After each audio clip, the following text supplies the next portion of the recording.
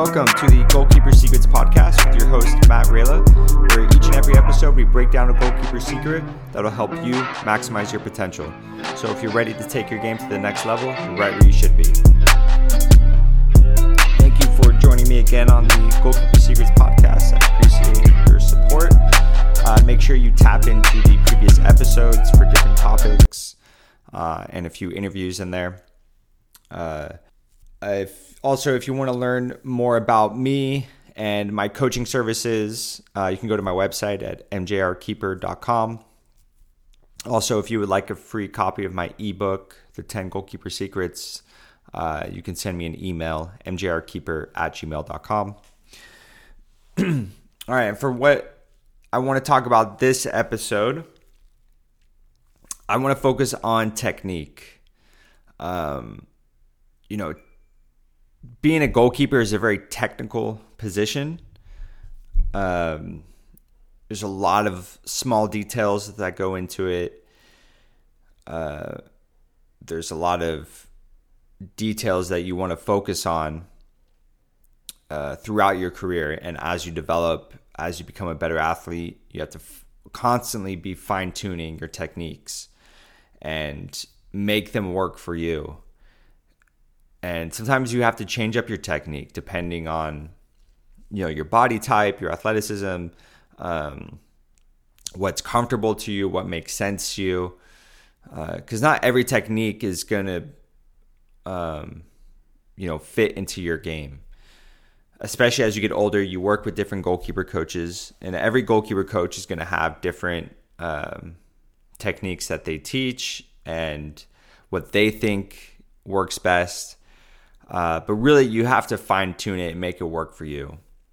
Don't get caught up on, my goalkeeper coach said this, so I need to do it this way. Or I saw this one goalkeeper doing it this way, so I need to do it that way.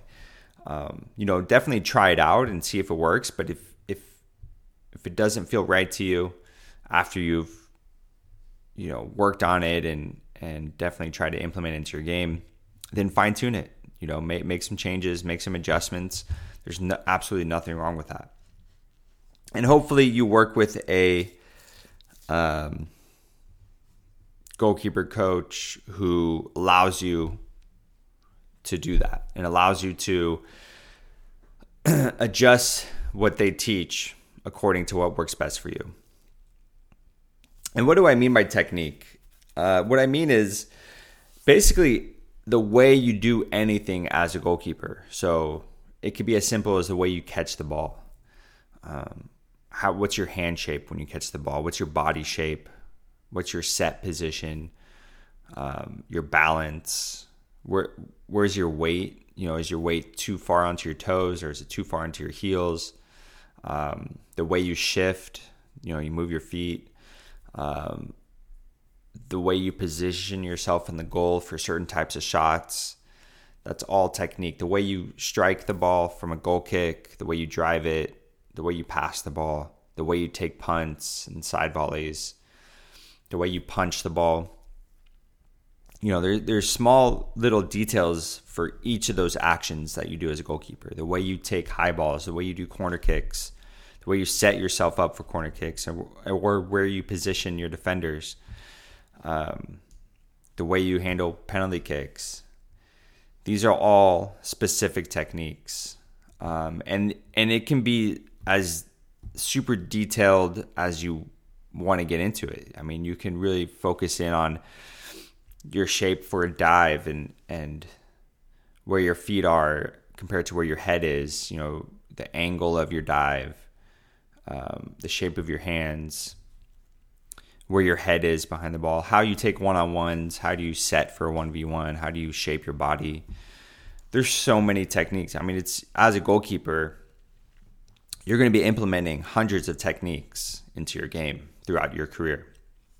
And it never stops. You're always fine-tuning. You're always adding things.